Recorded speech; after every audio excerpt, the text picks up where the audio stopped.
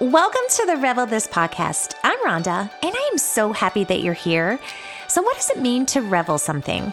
Well, definition says it means to take great pleasure in, not just pleased or even excited, but overwhelmed by joy over something. And that's what I hope you get out of each and every episode as we discuss all things pertaining to faith, that you would begin to be overwhelmed with excitement and joy about the things of God. So here we go. Let's revel this together.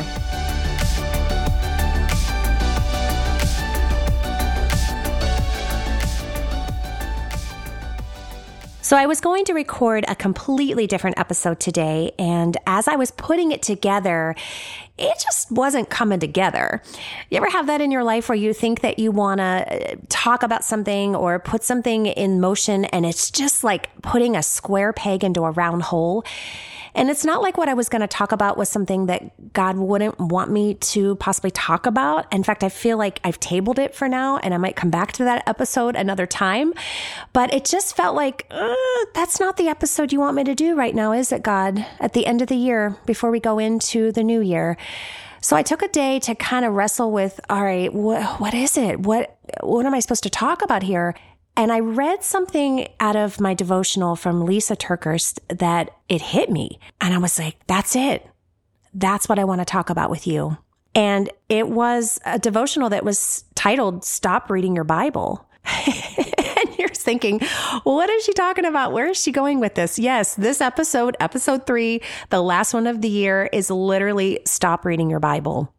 You may be thinking, I thought this was a Christian podcast. It still is. This is something that has been pressed on me by God in the last couple of years. And she hit the nail on the head when she described what it looked like in her life for her to finally start recognizing that the Bible was more than just a bunch of words on a page to describe the history of God. It was actually a love letter from God to us. You know, we're entering into that new year where there's always this huge push to do the 1-year Bible challenge. And not that that's a bad thing if you are someone who's done it, or maybe you do it every year. It's a great thing. I've never been able to complete it, to be honest with you, to do the Bible challenge in 1 year. I've tried it. In fact, as a newbie Christian years and years ago, I heard of this concept. I'm like, oh, and there's actually a Bible that you can buy that's called 1-Year Bible. And I remember someone buying it for me, gifting it to me. And as I tried to go through it, it became this sort of a to-do list in my day of, okay, so we're going to jump from the Old Testament, we're going to read a couple chapters here, and then we're going to jump to New Testament, and then it's going to go to Psalms or Proverbs in between. But what it became for me was just this sort of stressful experience, because I remember getting behind on it and feeling like, okay, now I'm behind and I'm supposed to be this far along on this day. And, now it's turning into read your Bible in not just 365 days, but maybe 425 days. And then it kept getting pushed further and further. I don't know that I really got a whole lot out of trying to do that. So probably somewhere around March of that year, I stopped. I got to admit, I felt like a failure. I thought, oh, how come everybody else is able to do this and I'm not? But not only that, I felt like it was just way too structured for me, so it didn't work for me. But being a rule follower, I remember also as a newbie Christian trying and learning, oh, okay, this is what Christians do in the morning. You get up, you pray, you read your Bible, you journal. So I remember turning my Bible reading experience then into, you add it to your to-do list, read Bible, journal, check. And trying to look for a fresh word of encouragement every day in the small perimeter of time that I would set aside to try to get that done. I don't know. Again, that wasn't working for me. But I remember feeling like, I would sit in circles with other Christians or talk with people, and I just felt like, gosh, they know their Bible so much better than I do. I always felt like the one who was in the room going, I don't know that I'm getting that much out of my Bible reading as you. Wow, you seem to be really connecting with God. Or some of the stories people would talk about, I'm like, I always felt like, I don't know that I remember that story in the Bible. I don't know that I remember that guy that you're talking about in that story. I mean, I knew the basic main stories in the Bible, but some of those other niche stories that you're like, I don't know that I really do know the difference between Elijah and Elisha. And you ever felt that way? You just felt like, I don't know, I'm reading my Bible, but I don't know that I'm getting out of this what you are. And if you hand me a book like 1 Kings or 2 Kings, it was like, This seems like the most boring book of the Bible. It's all about kings and their rulings and how they were either good kings or they were bad kings and how it affected the people. But it just felt like a bunch of ancient stories. And I turned it into a way that I thought was going to help me to learn about God more by learning these stories better, the who's who of the Bible. But I wasn't really letting it connect me to God. In fact, if anything, I can honestly say some of those years of struggling to read my Bible in those ways were probably distancing me from God. I think a lot of times I would leave my Bible, walk away from it and go, that's some crazy stories, God. Like, I don't know that I understand what's going on there or why you would do that, or it doesn't make sense to me what happened. But I'll say a couple years ago, God took me on this journey and encouraged me to stop reading my Bible. And what I mean by that, it's like he took me aside and said, because you're looking to learn of the knowledge of who I am in the way that you're doing it, it's become a to-do list for you as a Christian, but you're actually not learning who I am. It's like you could have your favorite artist, whether they be a singer or an actor or maybe a sports player, and you can know all the stats and all the things about that person.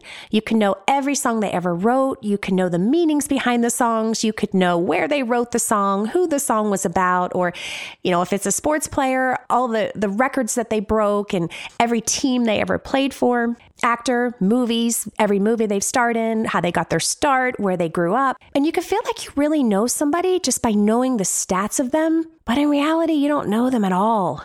You don't know the first thing about who they are, what they think, how they operate, what they believe, how they treat people, how they love. Contrast that to a close friend that you have or a family member where you feel like they know me. There's no pretending like I'm somebody different around them. They know what I'm thinking before I say it. They know how I operate. They know what I believe. They know what I'm passionate about. They know me. There's a comfortability there with that person. That's what God was showing me. It's the difference between me knowing him like somebody famous afar that I admire, that I know a lot of things about, versus really knowing that person.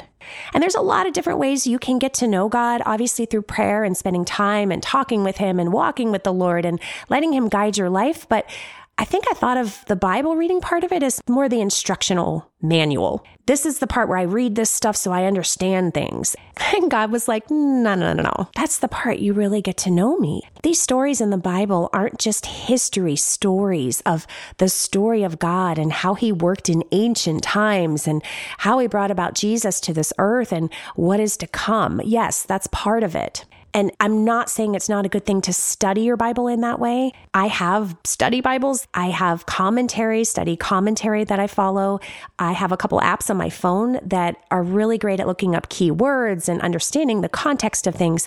But that's Bible study time. I just think that needs to be separate from Bible reading time. When you're reading, quote unquote, reading your Bible, I don't look at it the same way anymore. God has completely changed that for me in the last couple of years. It's almost like he had to teach me to unlearn in order to learn. Unlearn what? Well, the legalism that I've put into reading my Bible, the way I've put it on a to-do list for my day or my year, or even just the religiosity, the things that have crept into my belief and my faith system based on coming from a background of religion, if you will. I needed to start reading my Bible as getting the inside conversation of who God is, what he thinks, how he operates, how he doesn't operate, how he loves. I needed to start going through my Bible in a different way. Instead of reading it, spending time with it.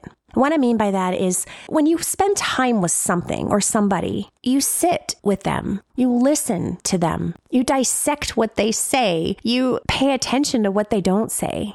And you think about maybe the conversation even later. I felt like bringing that attitude to sitting with my Bible was different. I used to think you had to go through at least a page or two of your Bible a day to consider yourself, oh yeah, I read my Bible today. But that was a whole nother thing. I felt like I was saying, yeah, no, what if I want to just show you one thing?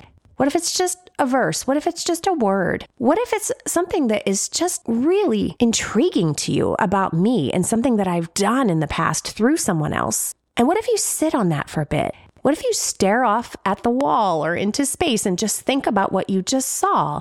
What if you look that up? Go look it up. That's fine. It's fine to look up commentary, but you look it up going, I want to think on this some more, revel in this some more. What if you start reading it, looking at it as a whole story of the character of who I am?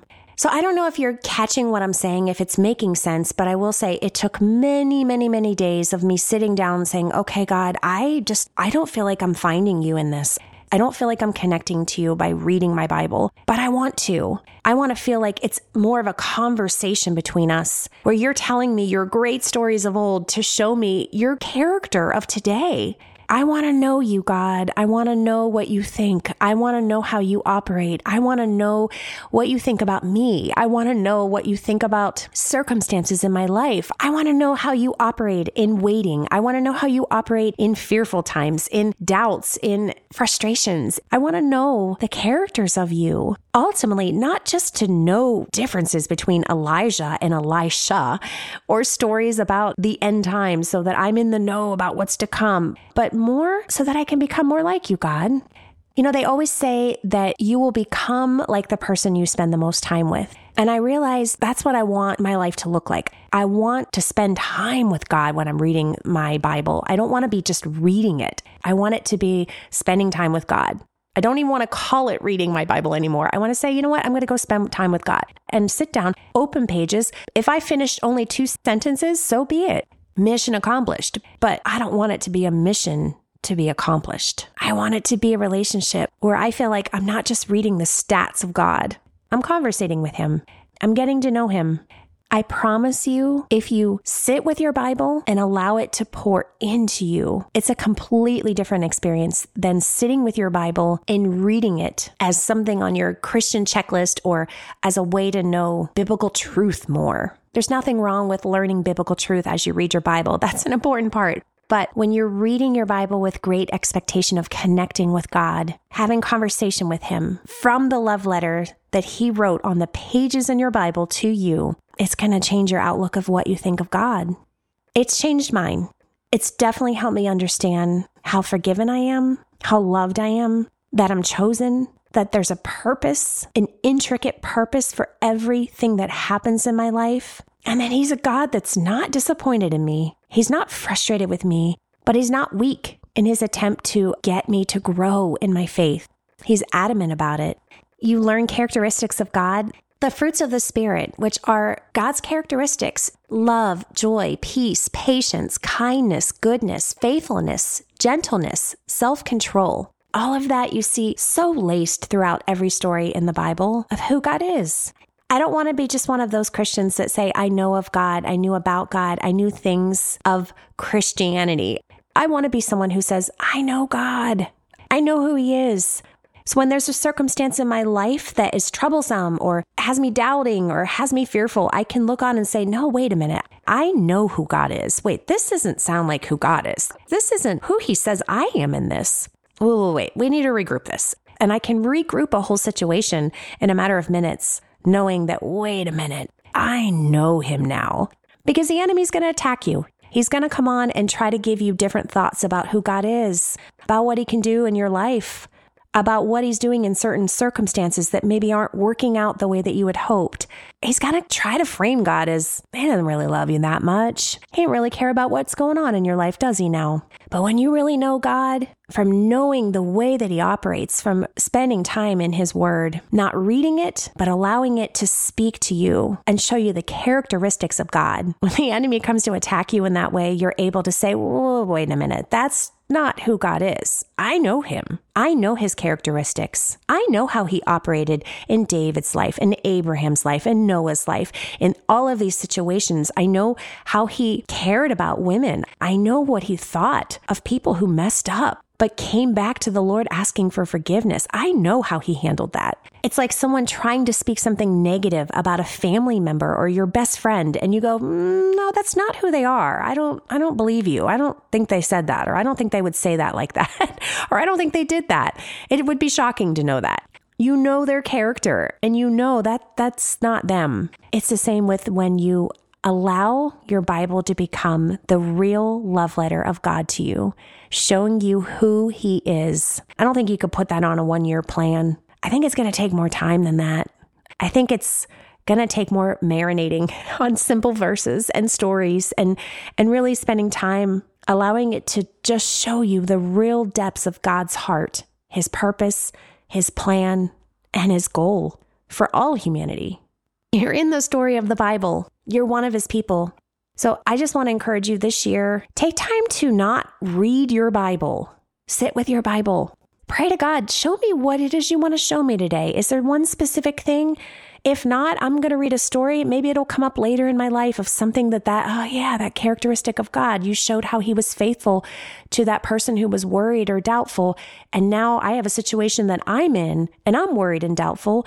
And I can remember that story because that's a characteristic of how you operate when people are worried and doubtful. Let God use the Bible to work in your life that way. It's not a to-do list. It's not something to check off at the beginning of your day or the end of your day. It's your lifeline to God. It's meant to infuse you with the knowledge of His character. So I sincerely hope that this made sense. I hope that you begin to spend time in your Bible with great expectation of getting to know Him a lot better than you knew Him in 2023. Well, that's it for today. I hope this episode encouraged you. If you know someone else who might benefit from anything that I said in this episode, I encourage you to share it with them. Also, of course, if you like this podcast, if you follow it and give me a star rating, it helps the podcast populate a little better so more people can hear it. So I so appreciate that. And would love also if you have a question or want to reach out to me again on any of the topics that we discuss on Revel This, you can always find me on Instagram at Revel This Podcast. I hope that you had an amazing, amazing Christmas season and that you have an awesome new year ahead. I'm praying good things for you for 2024 and looking forward to continuing to revel in the things of God with you. See you next Tuesday on the Revel This Podcast.